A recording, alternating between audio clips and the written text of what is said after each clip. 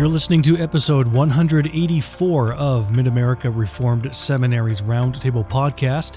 In this broadcast, the faculty of Mid-America discuss theology and cultural issues from a Reformed perspective. I'm Jared Luchabor, serve as the Director of Marketing here at the seminary. Thank you for tuning in.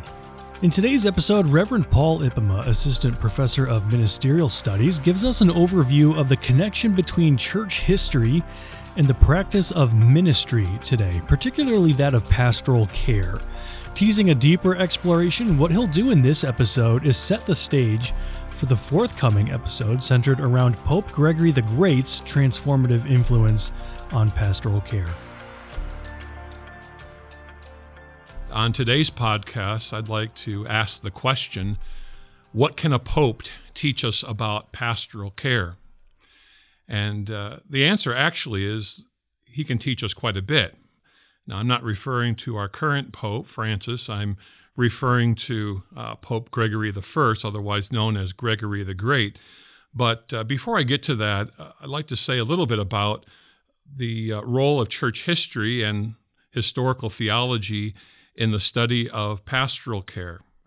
I teach the pastoral care and counseling course here at Mid-America Seminary.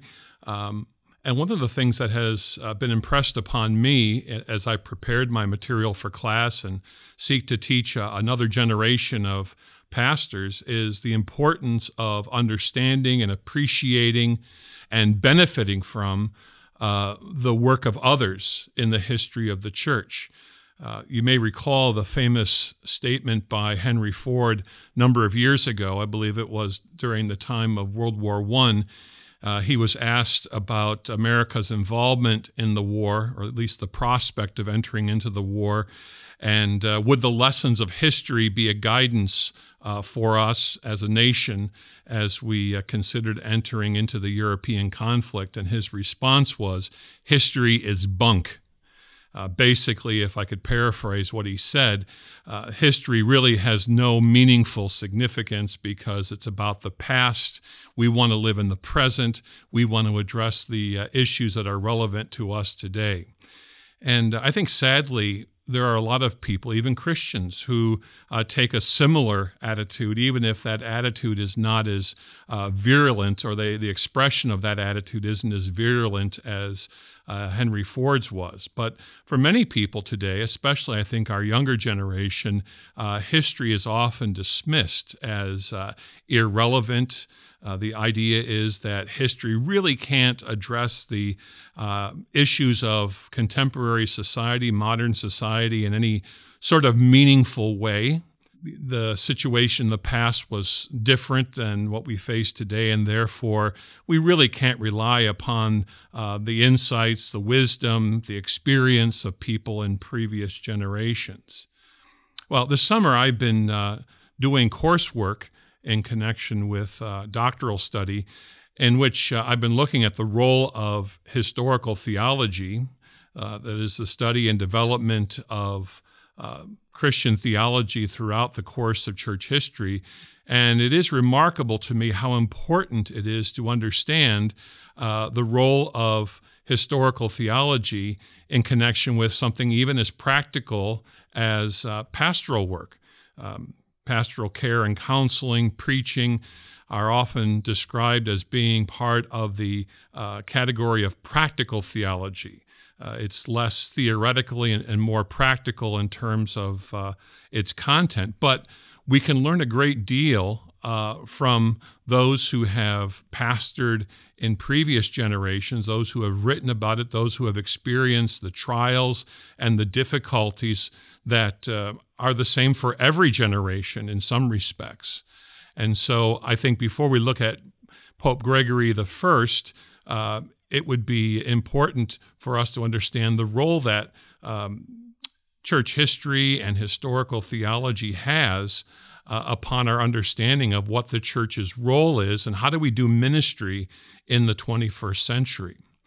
And when you think about it, historical theology teaches us, among other things, what the church has understood to be the truthful, the accurate teaching of Scripture regarding various doctrines of the church, our understanding of God and man, the church, the nature of the gospel, the nature of the atonement. All of those things, of course, have a bearing upon the way in which we do practical theology, certainly the way we preach and teach the word, but also how we understand the human condition, how we minister to people in their sorrow and their grief and the struggles they face. All of that is directly related to the doctrine that we profess, the faith that we profess as the Church of Jesus Christ. Historical theology also serves an important role in terms of teaching us the errors, the mistakes of the past, and what we can learn from those. Not only do we learn in a positive sense from what the church has affirmed, what the church believes by way of consensus, but also understanding where the church has had to struggle against not just openly false teaching, but teaching that we consider to be outside the rule of Scripture, outside the norm of the confessions, things which not only theoretically but in practical terms may have a very detrimental effect upon the life of the Church of Jesus Christ. Just to give you one example of that, in my work this summer, I've been studying not only the work of Gregory the Great, but also the teaching of Menno Simons, the father of the Mennonites and part of the Anabaptist movement during the time of the Reformation. Menno Simons held to a view of church discipline, particularly of excommunication, that proved to be quite schismatic and detrimental.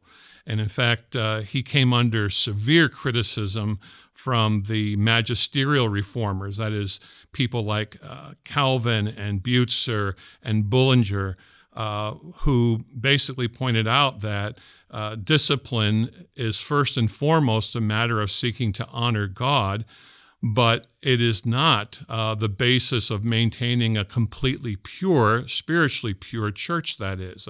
Simons believed that if the church practiced discipline the way it ought to, which for him included shunning people who had been excommunicating, having no contact with them, even between husband and wife or family members, that was the way you maintained spiritual purity. There was a sort of perfectionistic tone to his teaching in that regard.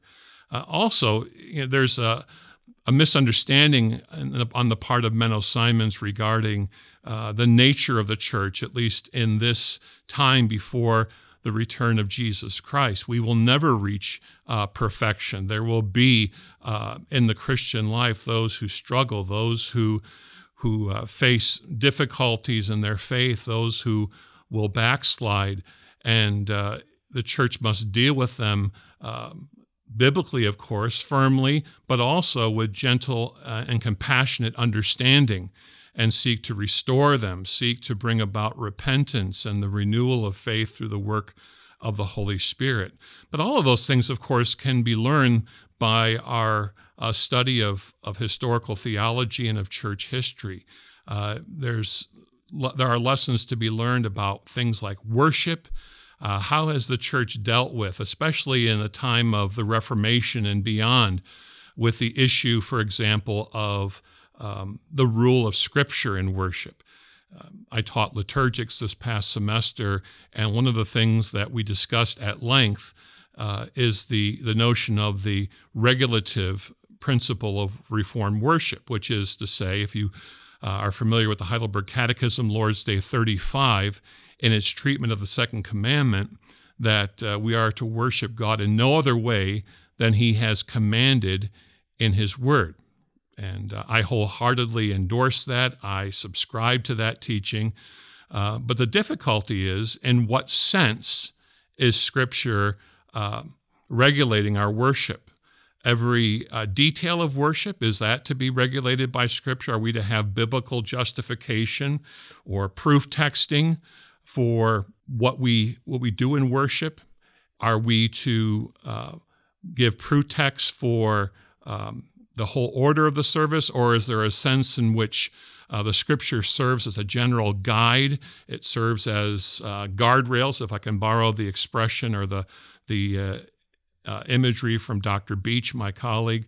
How does Scripture function in that way? Well, there's an importance to understanding that clearly, because especially for men studying for the ministry, if they enter into the ministry and they have a view of the regulative principle, which is quite harsh and quite rigid, it will cause them and the congregation they serve all sorts of problems.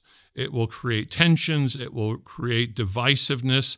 It may even jeopardize the integrity of the man's pastorate in that particular congregation. So those things are very important, not only to affirm, but also to understand how has the church dealt with that. And of course, the study of historical theology has taught us that has been answered in a number of different ways. There are different understandings of what we mean by the regulative principle. And so we do well, I think, to understand the nuances of that idea that, yes, we are governed by Scripture. That's part of our affirmation of the teaching of sola scriptura, by Scripture alone. And yet we distinguish that from another term in the Latin, which is solo scriptura. That means Scripture alone. There's nothing else that can give guidance to us. So I would say that's important as well. I think the study of church history and the way in which the church has wrestled with various issues in the course of its history is important also to remind us of what things are of central significance, what things certainly we ought to maintain vigorously, and what things would we consider to be peripheral or certainly secondary, which is not to say that we can be dismissive or careless with regard to these issues, but we recognize that there are certain things in the Christian faith and the practice of the church that are of great significance, and we will defend those things vigorously.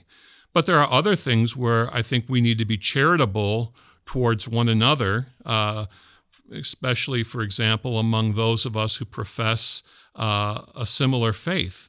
You think of differences, for example, between Reformed and Presbyterian churches with regard to church government or certain practices in worship.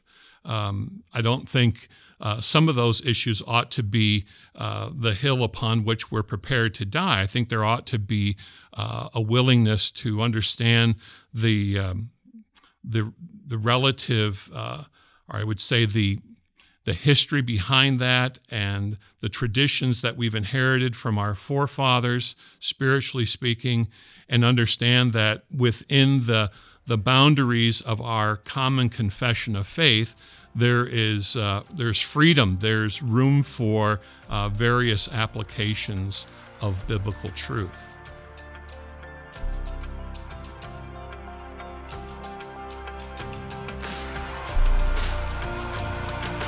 As we conclude this episode, we're reminded of the wisdom that church history holds for us, and especially those in the practice of the ministry. We hope this brief look at historical theology has sparked a sense of curiosity and reverence for the generations that have come before us, paving the way for the faith that we cherish today. Be sure to tune in for the forthcoming episode with Reverend Paul Ipema as we unravel the teachings of Pope Gregory the Great and discover how his insights on pastoral care continue to resonate in today's world.